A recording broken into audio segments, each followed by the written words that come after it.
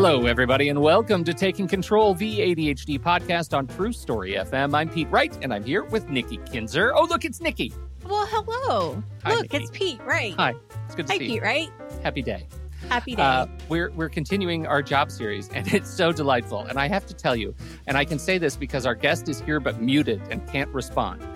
Melissa posted this morning in our back channel that our guest today had listened to one of our previous job entries.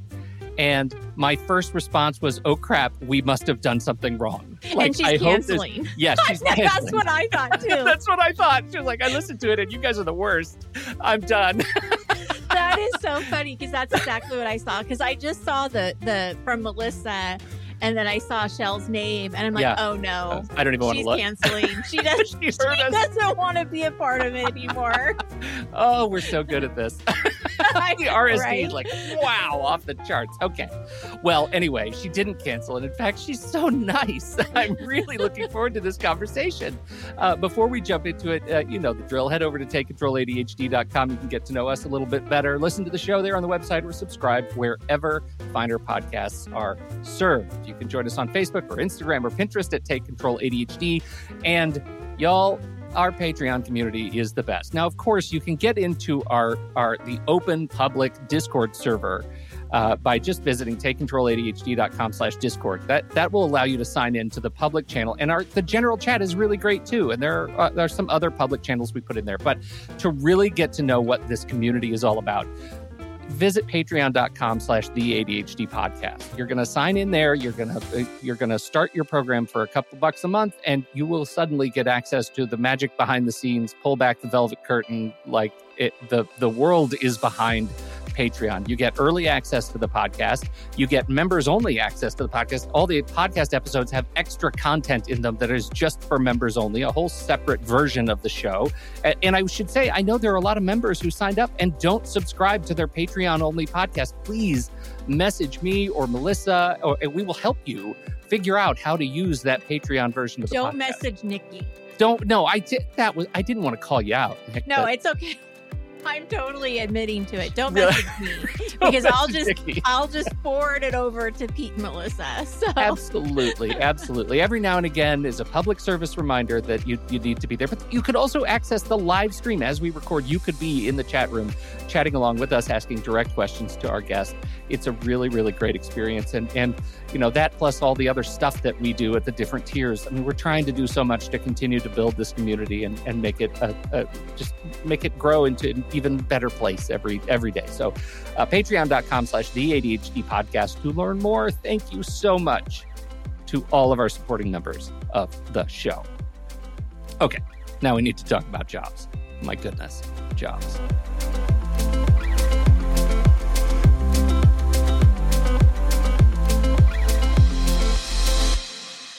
Shell Mendelson has built her 35-year career in education and career counseling. There are a lot of career counselors, though. What makes Shell indispensable for us today is that she has ADHD herself and has spent that career helping others make career choices that reflect joy and passion for their unique ADHD brains. Shell, welcome to the ADHD podcast. Thank you. I'm so excited to be here and have this conversation. I already had so much fun talking to you before, so it's just going to get better. It'll just get better. Okay. Well, but before we get to, I would love to get to our airing of grievances to the point where you tell us everything we thought we might have done wrong in the last couple of shows. But really, I want to hear a little bit about you, because I feel like when I think about career coaches, I think about the big, like, executive career counseling kind of things. I don't have a deep understanding of what the relationship with a career coach looks like. I'm curious how you found yourself in this role some 35 years ago, and especially how you found yourself really helping to focus on neurodiverse brains. Well, just to start out, thank you so much for that amazing intro. I started out as a completely lost person in my 20s who I had I got my teaching credential. It was back when my mentor, Richard Bowles, who wrote What Color's Your Parachute, and you'll hear me talk about that quite a bit. But classic. I was trained by him. He was my mentor. Wow. And he says, "Oh, Shell, you were around when dinosaurs roamed the earth." So I've been around for a while. Uh, I guess how nice. Right? Yeah. I don't know. Yeah, I guess it's nice and it's not nice. I always kind of have these mixed feelings whenever he said that. Yeah. Unfortunately, he passed away in 2017, and I miss him dearly. And the whole legacy, as you will, of Parachute, I feel like I'm helping to keep that going, and that is my mission. Because it is a thing that my ADHD brain responded to in terms of career counseling and coaching. But just to take you back a little bit before that, I started out getting my master's in vocational rehabilitation counseling.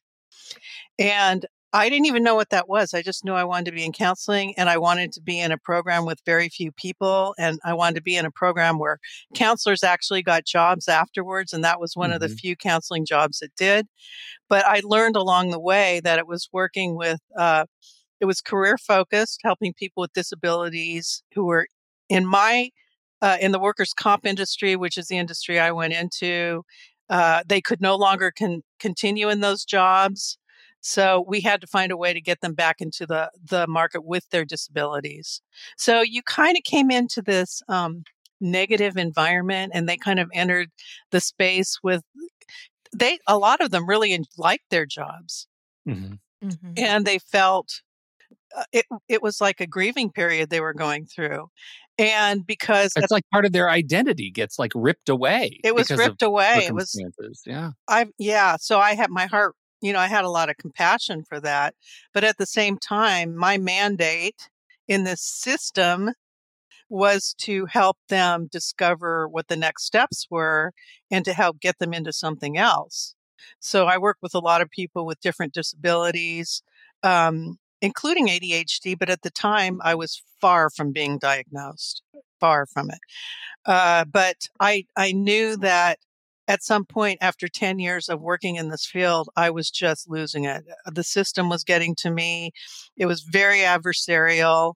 I was getting bored. And I was always one of these people, I think that's part of my ADHD brain wiring, who started looking at things ahead of time, started thinking about what can I do next, right? And that's when I found the training by Richard Bowles. I immediately stepped into that, and it changed my life, my whole identity with what I did. So I stayed in the same field, and that's the thing I want to really mention is that I was always career focused throughout my career at Invoke Rehab. And I just continued on with that.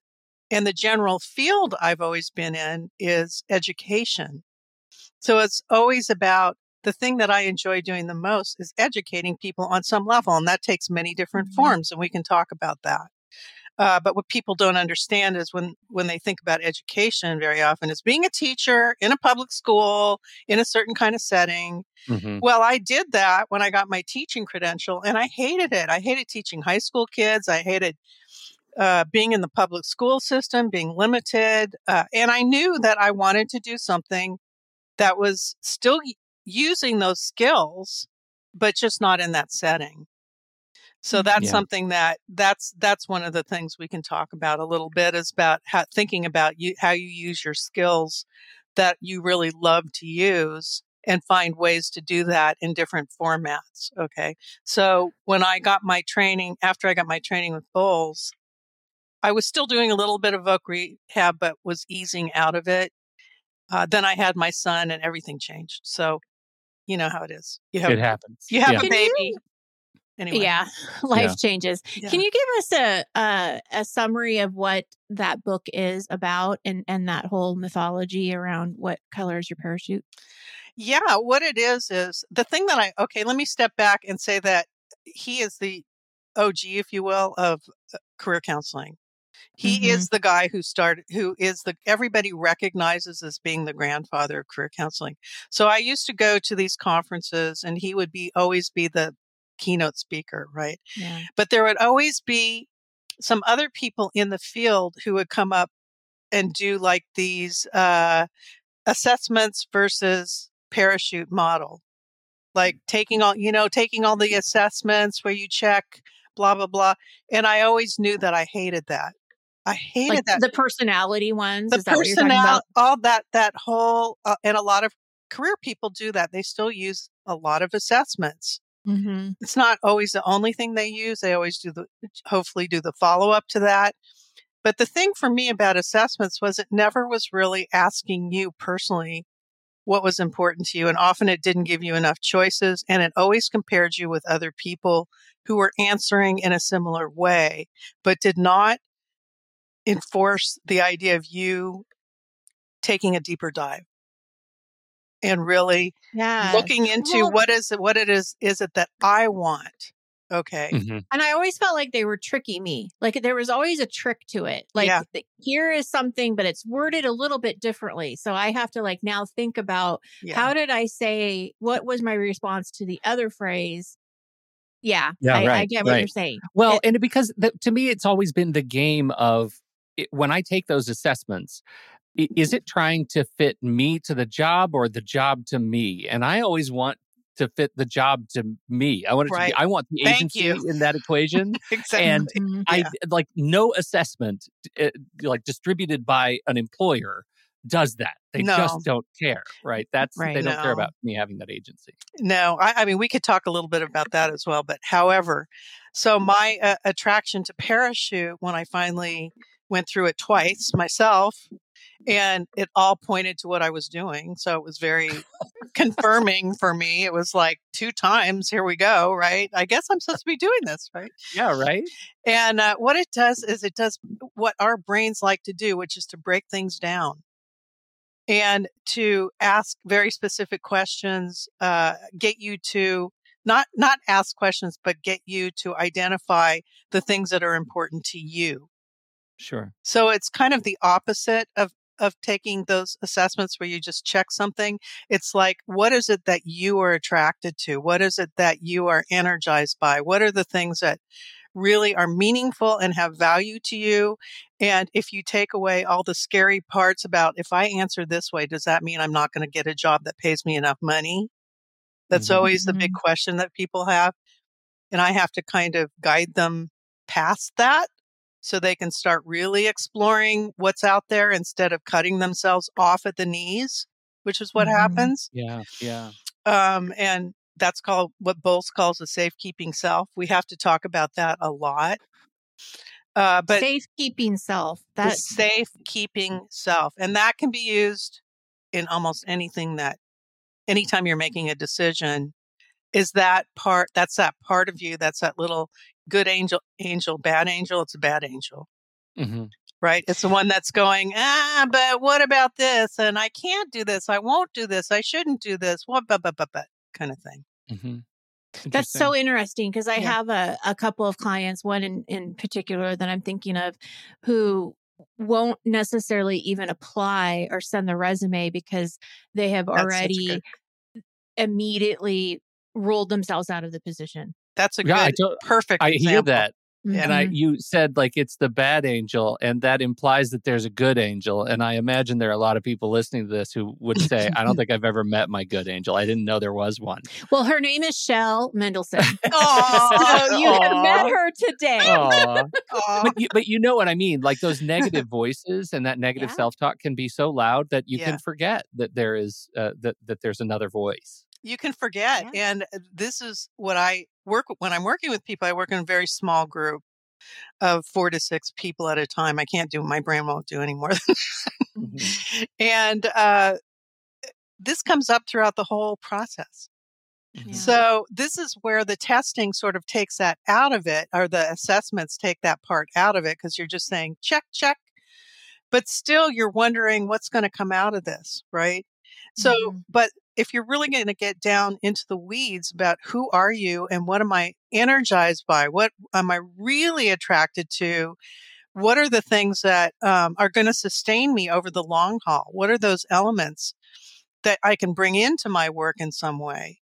If I don't allow myself to just breeze somehow past that safekeeping self, Mm-hmm. You're never going to get the true answers. It won't be authentic. And I tell people right off the bat, you are going to be battling with that, and I'm going to be helping you with that and reminding you at every step of the way to ask yourself if safekeeping self is entering the room, as I say. Mm-hmm. Is it entering the room now? Yeah. And it does every time you answer questions in any aspect of what we do. So kind of going back to what you asked about how does parachute differ? It does break things down into all the different elements that are so important to us when we're making these huge decisions.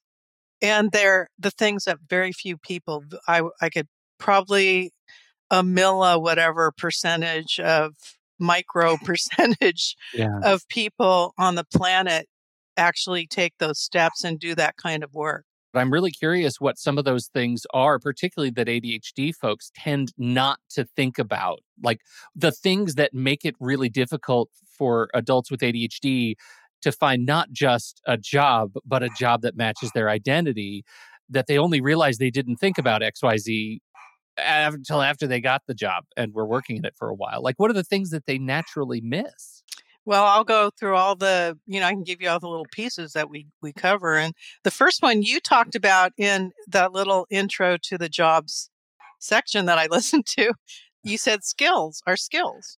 Yeah. So identifying the skills and the verb skills, the ing ones, like planning, leading, coordinating, organizing, researching, all those things we all have a natural inclination to do and don't necessarily need training in. It's just part of who we are.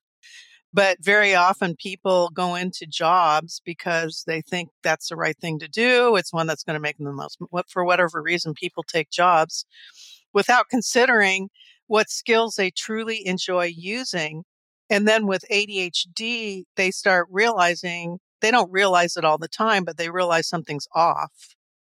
Because they're not using those skills. They're not using, and so part of the process I do is to break it down into, and I'll continue on real quick and just say it real fast. Please. Skills, the people you want to work for and serve, the working conditions, which is a huge piece of it, what I call special knowledges, or the kinds of things you learned over the years that you really loved learning, and the industries you're attracted to, your base salary range that you need to just live like a human being, and the rewards and benefits that you want that are the most important to you in your work. And I can go into a little bit of that. Then the places to live, we have a section called places to live, which is more of a geographically, what's going to support you to do all this? And if you have a partner, you do that exercise with a partner. It's a whole exercise. It doesn't mean you have to move. It's just knowledge, right? It's knowing knowledge. And then the last part is life purpose. And you've heard that term many times, but in the context of what we're doing, it's always that your biggest purpose is like your umbrella thing. It's like the thing that you're really here to do overall. But your work always, whatever work you do, if it's not aligned with that purpose, it's a mismatch. It's always going to be a mismatch. So knowing what that is key, and having a way to access that is what we do. Yeah. So none of those things included the word ADHD. And this, I find, we came up, it was actually Melissa, as she was collating a lot of the feedback from our survey, who had the observation that, all of the deal breakers and red flags that people were coming up with over the last 2 weeks, very few of them actually indicated ADHD, like things that these were to work with values ADHD discussions. Yeah, these were all just much higher level. And I note that you, as somebody who specializes in ADHD, none of those big categories involved specifically ADHD. I'm curious how that plays in to your sort of calculus when you're working with individuals with ADHD. Where does the ADHD go? Oh man, I spent 15 years tweaking this whole process for people with ADHD. And I'd say overall, it's I've worked with neurotypical people for years before I started when I had my own diagnosis, and I had that very late in life. And I recognized, oh my gosh, I'm not the only one who's got all these issues going on. And I need to start working with people with ADHD. And once I started doing that, I didn't want to go back to, I was having too much fun. So how does ADHD come into it? It's the way it's broken down. So the way I break things down is different for people with ADHD. And I've had to add and tweak the process quite a bit to make it palatable and to make it so that it becomes easier to recognize yourself as an ADHD person and to know that it's important to go through this process, and especially things like working conditions, because the way he has it laid out for working conditions isn't nearly as detailed as it needs to be. It really needs to be very detailed. So we do almost like a little accommodations plan. I call it a self-accommodations plan within the process. So many things are tweaked for people with ADHD to understand and broken down. And I've developed a lot of graphics. I've tried to make it more graphic for people so that when they're learning things, the instructions are graphic and instructions. You know what I'm saying? It's more interesting. Yeah. So there's a lot of elements to it that sort of help people move along in this process and really see it as being extraordinary for them, something that really helps build confidence. And the process is the same for everyone. It really is. Like I said, I've worked for, and everybody needs to do this, not just people with ADHD for sure. But the fun that I've had, it's just helped me in my career to just get creative. Personally, it was just a creative endeavor to really start bringing that ADHD element into it. Like, what would make it easier for me to digest? Yeah. Well, and I would think as a coach too, what you're bringing to the table is you're questioning your client and getting them to see and recognize what their skills are, what their strengths are, and maybe seeing it in a different way than what they are used to putting the word to it. And what I mean by that is, like, a lot of people might say, well, I'm not organized. But wait a minute, what do you mean by that? What do you mean you're not organized? And then like really start kind of digging into it. And all of a sudden you might see, well, you're a very creative thinker, and you can go down the road that still. You may not be organized when it comes to organizing your clothes, your office, or certain things, but when it comes to maybe something like a creative endeavor, you name it, that you're excited about, you're going to organize like crazy. Absolutely. Well, that gets to, I think, the what we're seeing, which is like the reason the word ADHD doesn't come up in all of these things is because you're self-selecting the career path that works best for you already. Like I personally would never say, God, just help me become an accountant. Please, Shell, would you give me the guidance that I need to become an accountant? Because that would be horribly self-defeating. Like there's no universe in which that would line up with my identity. So I think people with ADHD, and check me when I start lying, I think with people with ADHD, it's easy to think about the meta sort of approach to the job hunt, which is I should be thinking about ADHD because that's who I am, and lose track of the fact that if you just go through the job hunt, your ADHD will make itself known. Yeah. And I'm a firm believer that you don't have to disclose your ADHD to anybody. You just need to have a real understanding of the kind of work that fits you. Our brains are interest-based, are they not? Like, we need to be interested. We need to be engaged. We need to be energized. And if we don't have certain elements happening for us, like I call it the wind beneath our wings, the wind beneath our wings, or the push from behind, or whatever it is that inspires us and sustains us over a longer period of time. If that isn't there, then, and we're in a job that maybe has 5% of that, you got to become familiar with you become familiar by going through this process with what the elements are that you need to take into consideration before you even apply for that job, so you can have that conversation. And instead of saying, I have ADHD, how can you help me? Right. You would say, when I have under these conditions, when I have these conditions, or however you want to put it, I am able to get up and move around. Maybe give me some headsets so I can noise cancellation so I can really focus in on this stuff. Or you can say when these elements are present, you will have the best employee ever, because it's true. When we're tuned in and focused in on the work that we're doing because we like it, we generally enjoy it, then we become the superstars. Yeah, go ahead. Sorry. I was just going to say, I want to really be clear to our listeners that what you're doing here is you're requesting the accommodations that you need without saying why you need them. Exactly. And that's really important to advocate for yourself, that Yes. it's okay to ask for those things, but you don't have to put it in this formal way of, I have ADHD and I need to have accommodations and this is what you need to do for me. It's a different conversation. Related question, though, that I feel like is important for those who in the past have said they have ADHD or advocate for themselves as somebody living with ADHD at work. Do you, in your experience, do you find that it is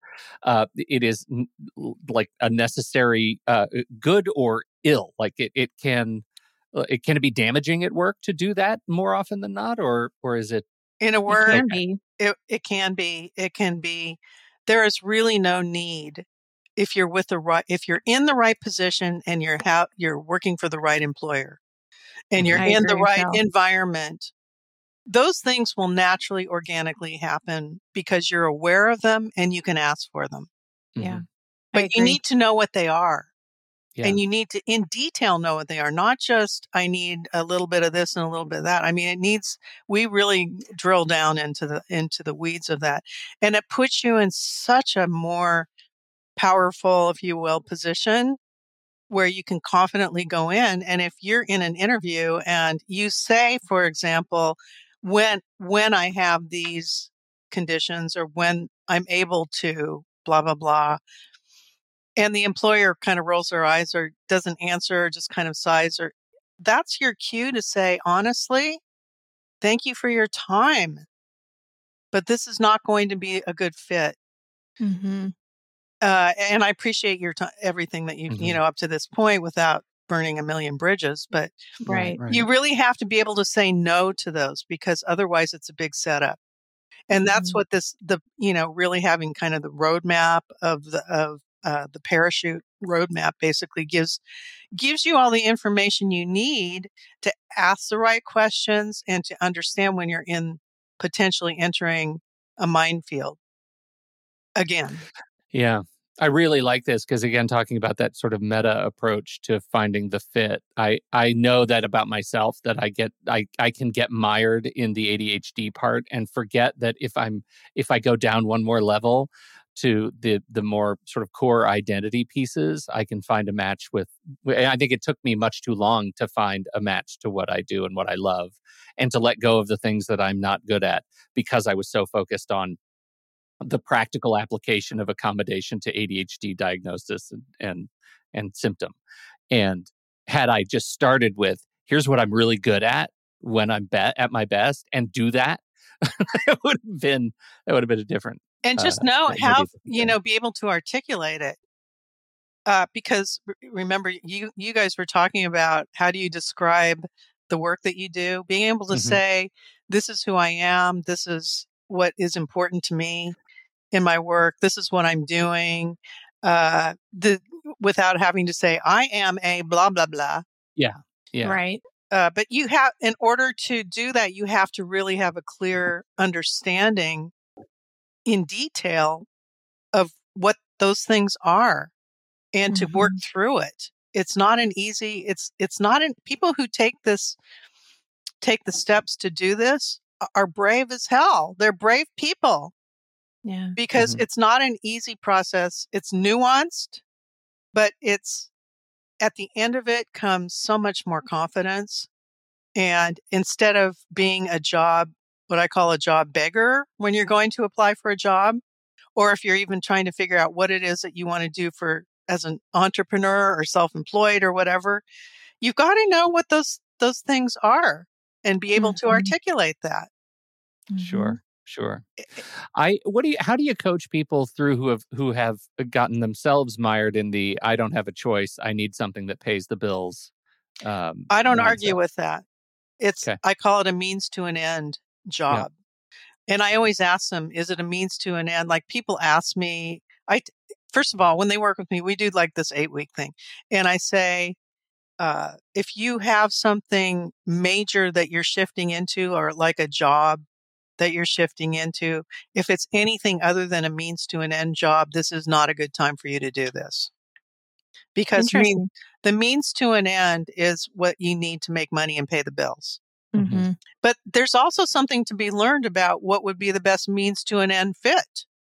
The things, certainly the things that you don't want, that would probably get you fired right away. Yeah. In a means to an end job. But there are certain elements that need to be there. So you still can benefit, but it can't be, you don't want to come into this process with a feeling of desperation. I need money. I've got to get a job right now. Like the job of my life, a means to an end, and you have some interviews set up to do that. That happens all the time. Because you got to pay the bills. Yeah, absolutely. So if they're in that job and they kind of look at it as a temporary position, when would they be ready to do the 8-week program?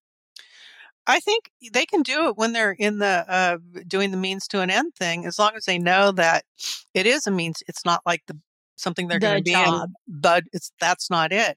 The main thing is they need to be ready to really dive in, get committed, and take the full 8 weeks. Don't drop off because you didn't do the homework. I always tell them that. That's the time when you need to be here, because I do coaching during that time. You get feedback from people. It's so important to get that support, right? From other people who are going through this process. That's why I switched from just doing individual to start out with. I don't do that anymore. The baseline for working with me is this process going through Small parachute. Group. Yeah, because it gets you your roadmap. And then if you want to continue working with me after that, great. But they don't need to after that very often. They're just kind of off and running. They form their own little support with each other. And you know what? I'm good with that. Yay. I love that. I want to see people form communities. I love the community thing. When people are speaking this language and they're really starting to understand and say to each other, hey, is that safekeeping self coming up for you?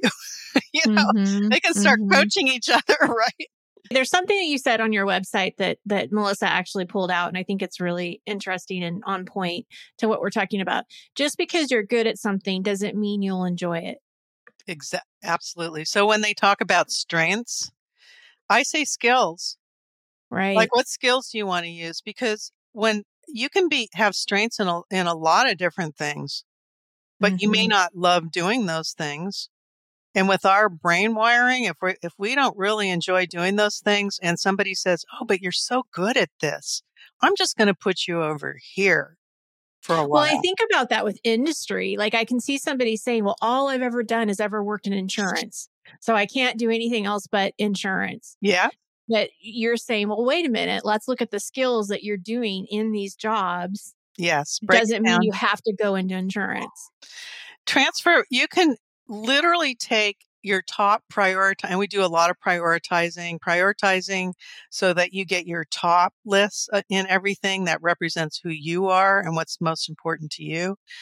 If you are going into something and you're not using, that will not allow you to use those top skills, for example, it's not going to be a good fit. But if you have strengths in something, very often the skills that go along with that aren't even going to show up at the top. Like if you have strengths in doing things like insurance, but you don't want to be processing claims or doing administration or sitting behind a computer all day or doing, all those little detail-y kinds of things. And I've had people, a lot of people who it's really difficult for them to say, I'm an artist. I'm an artist. And guess what? There's a lot of ways that you can bring art into your work. It doesn't mean you have to be what society labels as an artist and always says poor artists or whatever comes along with it. Starving artists. Starving right. artists. Yeah. That's Starving it. artists. Yeah. I mean, there are different ways that you can bring that into it. But if you don't, that's where you pay the price. If you don't even look at that, if you put it on the shelf and say it's a hobby. It's Yeah, great if right. it's a hobby, but you still are a creative person. You still have this creative mind going on. Things always come, and creativity comes in many forms, right? It's not always just art, but people that are art oriented tend to be problem solvers.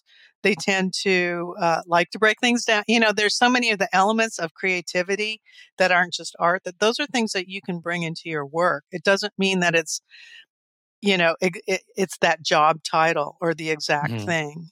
Yeah. Yeah.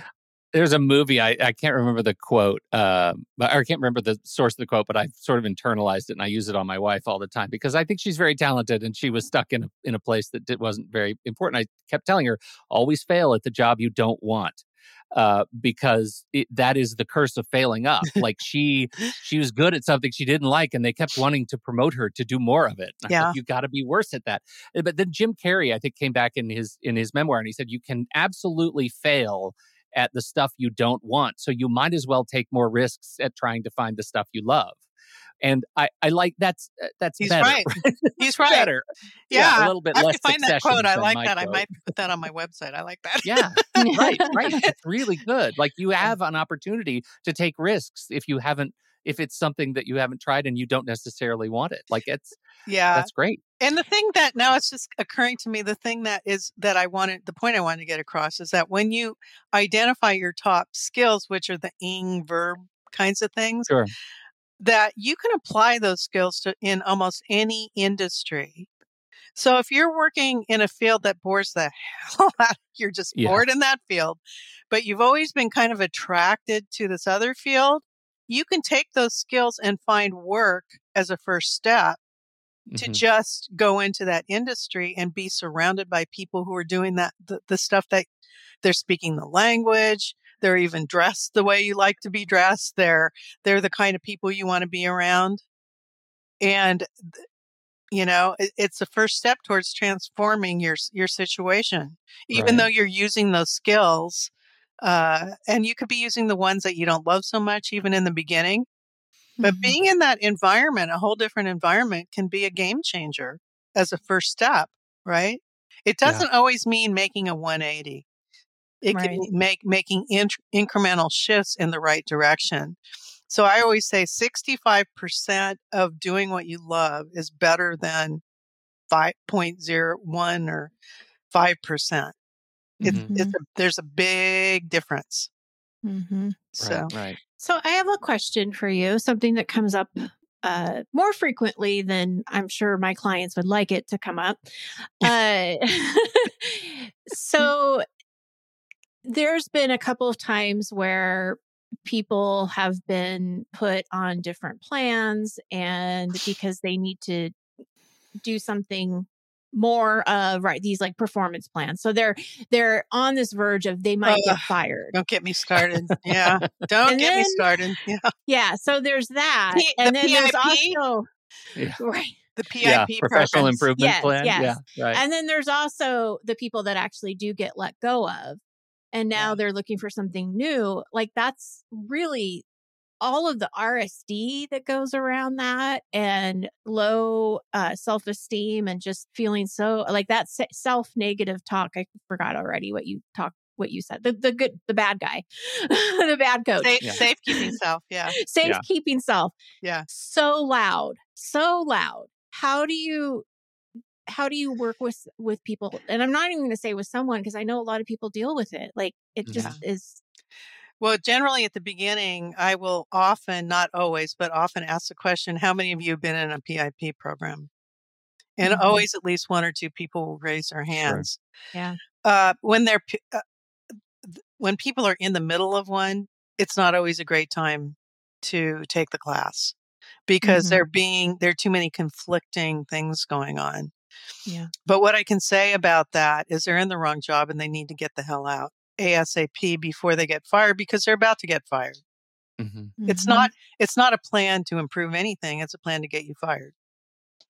And I went and I even got the definition from the HR website on what those performance improvement plans were meant to do. And they're the complete opposite with everyone I've ever worked with who's been in them. And they will, the safekeeping self comes up in really, really sad ways, in ways that are almost incomprehensible and make it really, really difficult to, work past that. I will work with people as long as I understand that this is a job they want to get out of. And if they're willing to ask themselves, do I have enough money to sustain me while I go through this so I can get out of this? If anything, I just want to like beat down their door and just drag them out of their job. Yeah. Because I appreciate your answer because I think it's a very honest answer. Yeah, it's the truth though, because I've been working. I'll never forget working with this one woman who's an engineer, and she was in the middle of, two people that come to mind, but every single week she would show up and her face would be, it was like you could feel the weight on her shoulders of what she was going through. And my heart just, because I have like this compassion thing going on that a lot of us tend to have extra hormones or whatever it is, compassion hormones. It made me so sad. And I saw how it kind of worked. It worked out in the end, but I couldn't get her to leave that position during I really do push to just say, get out, just get out. It's not, you're not doing yes, it might be about the money. So you need to ask yourself, how long can you sustain for a while? Or do you have a partner that you can work with or whatever? And sometimes it's not always doable, realistic, but it is very difficult. And I don't say I said don't do the class. It really depends on what stage they're in and if they're willing to look at the idea of leaving. Yeah. That has to be there. And I'll say that. Are you willing to look at the idea of leaving? Especially when you've internalized that the place you are, however antagonistic it is to your well-being, is the safest feeling place at the time. Yeah, right? That's exactly. There's an emotional leap. Safekeeping self. You have to be able to just take that first step off the ledge. It is. It's really difficult. It's scary as heck because a lot of times they've been indoctrinated to think there's something wrong with them, or they're the ones causing all the problems. And when the truth is they're just in the wrong job. It's just not the fit that they're meant to be in. And they need to discover what that is. But it's not you. You're just in the wrong job. It's so simple. So is that what you would say to somebody that's been let go too? Is that it wasn't the right fit. It's not the right job. So we need to find you a better fit. That's the whole the whole process is to start to recognize who you are, and it's incremental, and this is a nuanced process. It's like I said, it's not always clear. Sometimes you have to put connections together. You have to look for repetition in information. You have to dig back into the things. And we talk about, what did you love to do as a kid? You've heard that one. I have a whole exercise that we do around that, but that very often will inform you of the things that you'll come back to if you gave up on them. You did something completely different, because that's really the true essence of who you are. And it doesn't leave you throughout life. All those things we're attracted to as a kid, there's certain elements of that just never leave.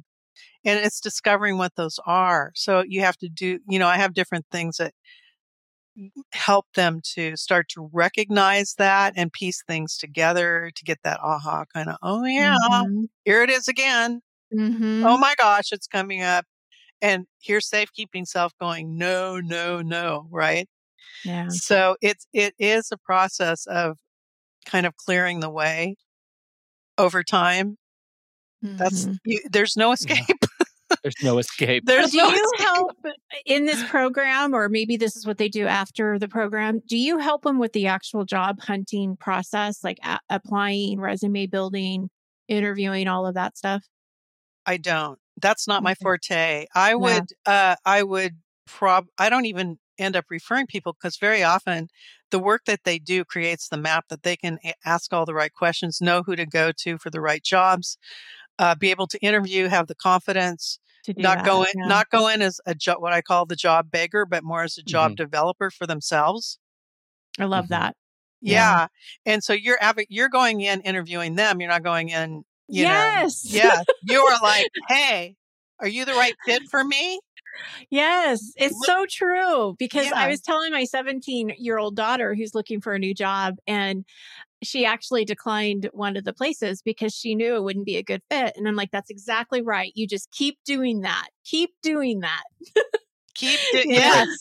Keep doing Yeah. it. Job is a partnership, right? Yes. You're creating a partnership, and both sides got to be able to give something Yep. in order for both sides to get something out of it. That's why when you feel that confidence, you can walk in, and if it's the wrong fit, you can say, thank you so much, but this just isn't the right fit for me. Yeah. You can tell the looks on their faces, the way they respond to things, even the way they just the process of interviewing that they make you go through, jumping through all these hoops, the questions that they ask, are they relevant or not?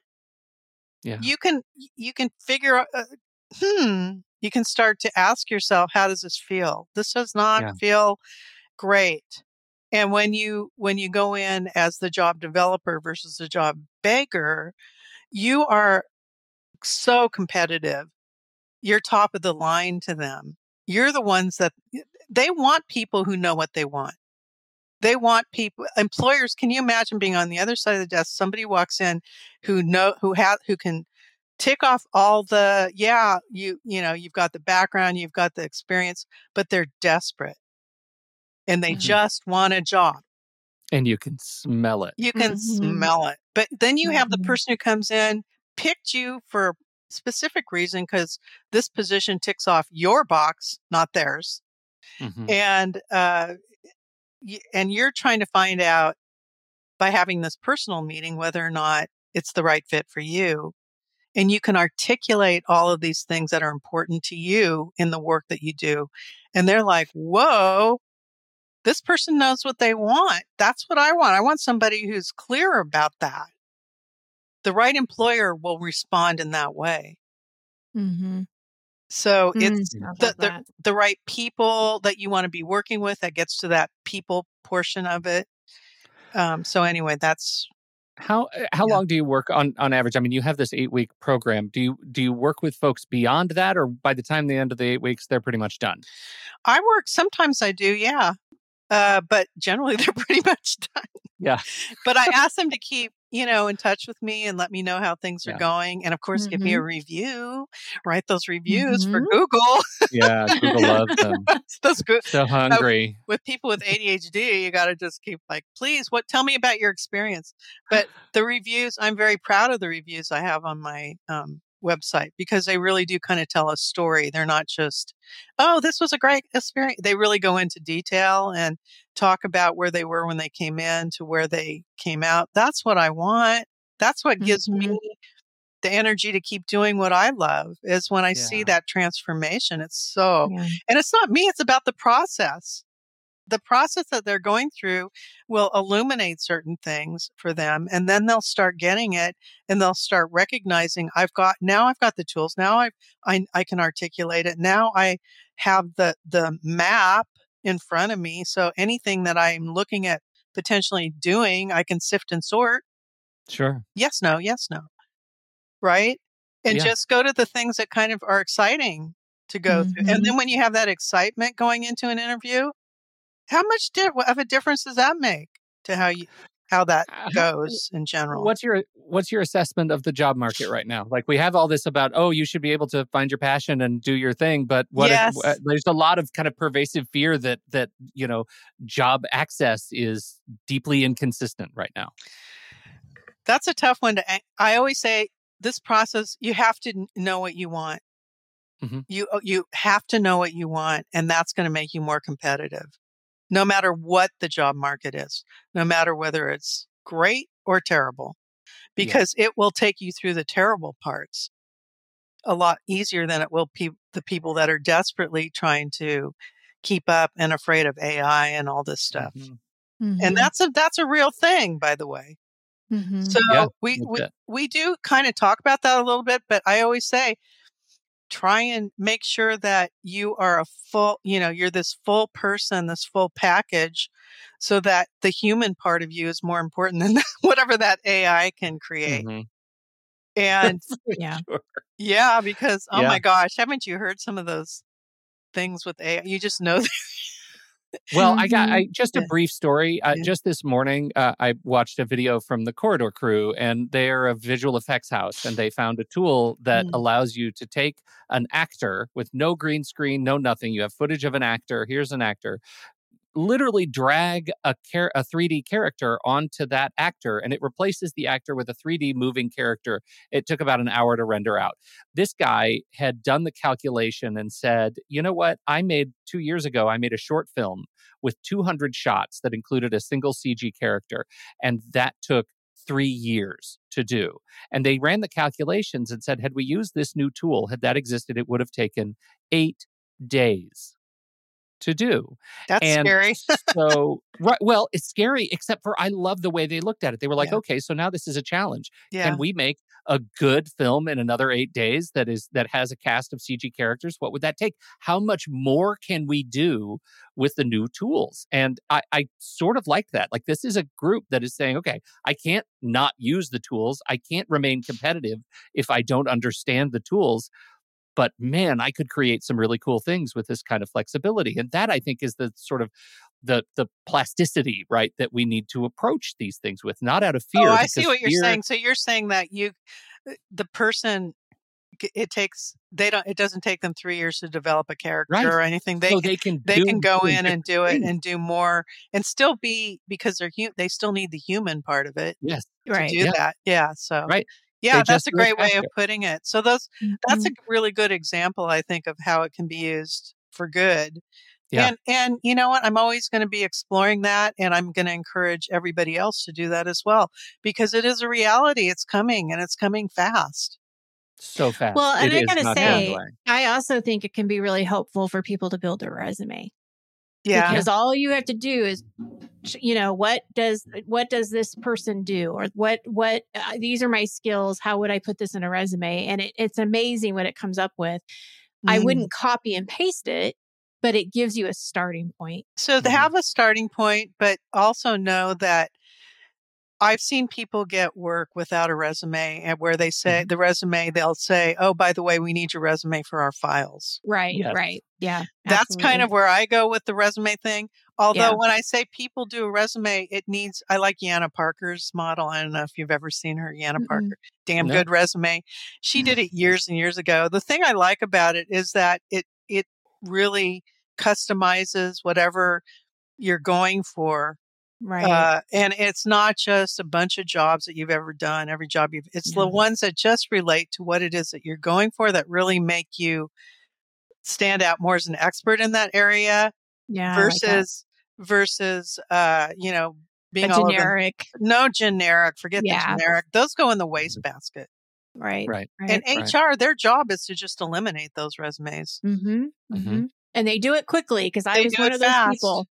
Yeah. I did it very quickly. Yeah. So that's what I'm saying, the more you have, you're armed with the ability to articulate who you are and what you want, and what you're going for.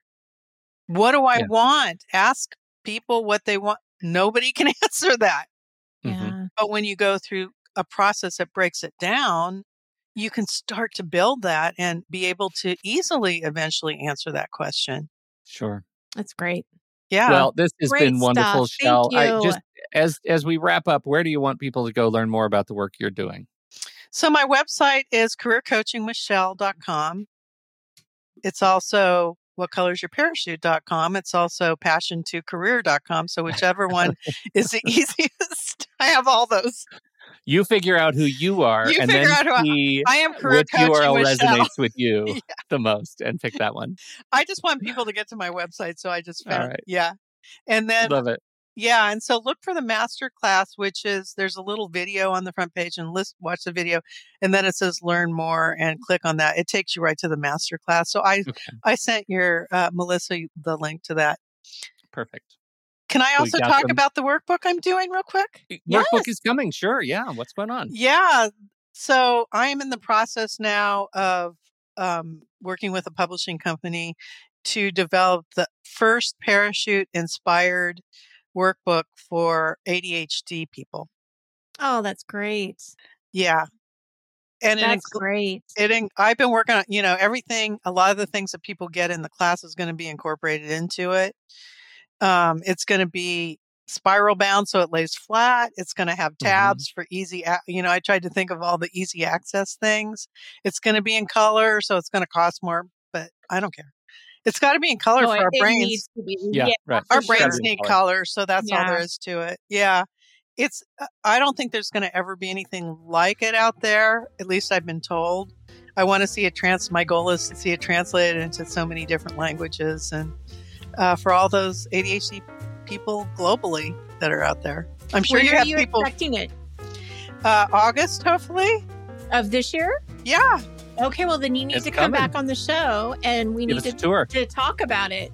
Yes, it's gonna. It's really. I'm just in the beginning of having them finally figure out how to do the designs the right way. I don't know if you guys have probably done books and work with trying to. Books are hard. They're hard. Oh my gosh, I've never done this. Is the first time I've really gone through this process. So, but I'm having fun. I like it. It's fun. Yeah, it's just you just got to sync up with these people. But once we're synced, we're doing great. Anyway, well, the nice thing is it ends. It's a project that has a reward at the end. Beginning, middle, and end. It's a mission. Yes, it's a exactly. mission. Yeah, it's going to help a lot of people. Thank you. Yeah, I think so. I think it will. Yeah. We sure appreciate you coming and hanging out with us this morning and answering all our questions and are just great thanks for your guidance and helping those who are looking for finding their best fit at work. Thanks, Pete. Thank you, everybody else, for downloading and listening to the show. We appreciate your time and your attention.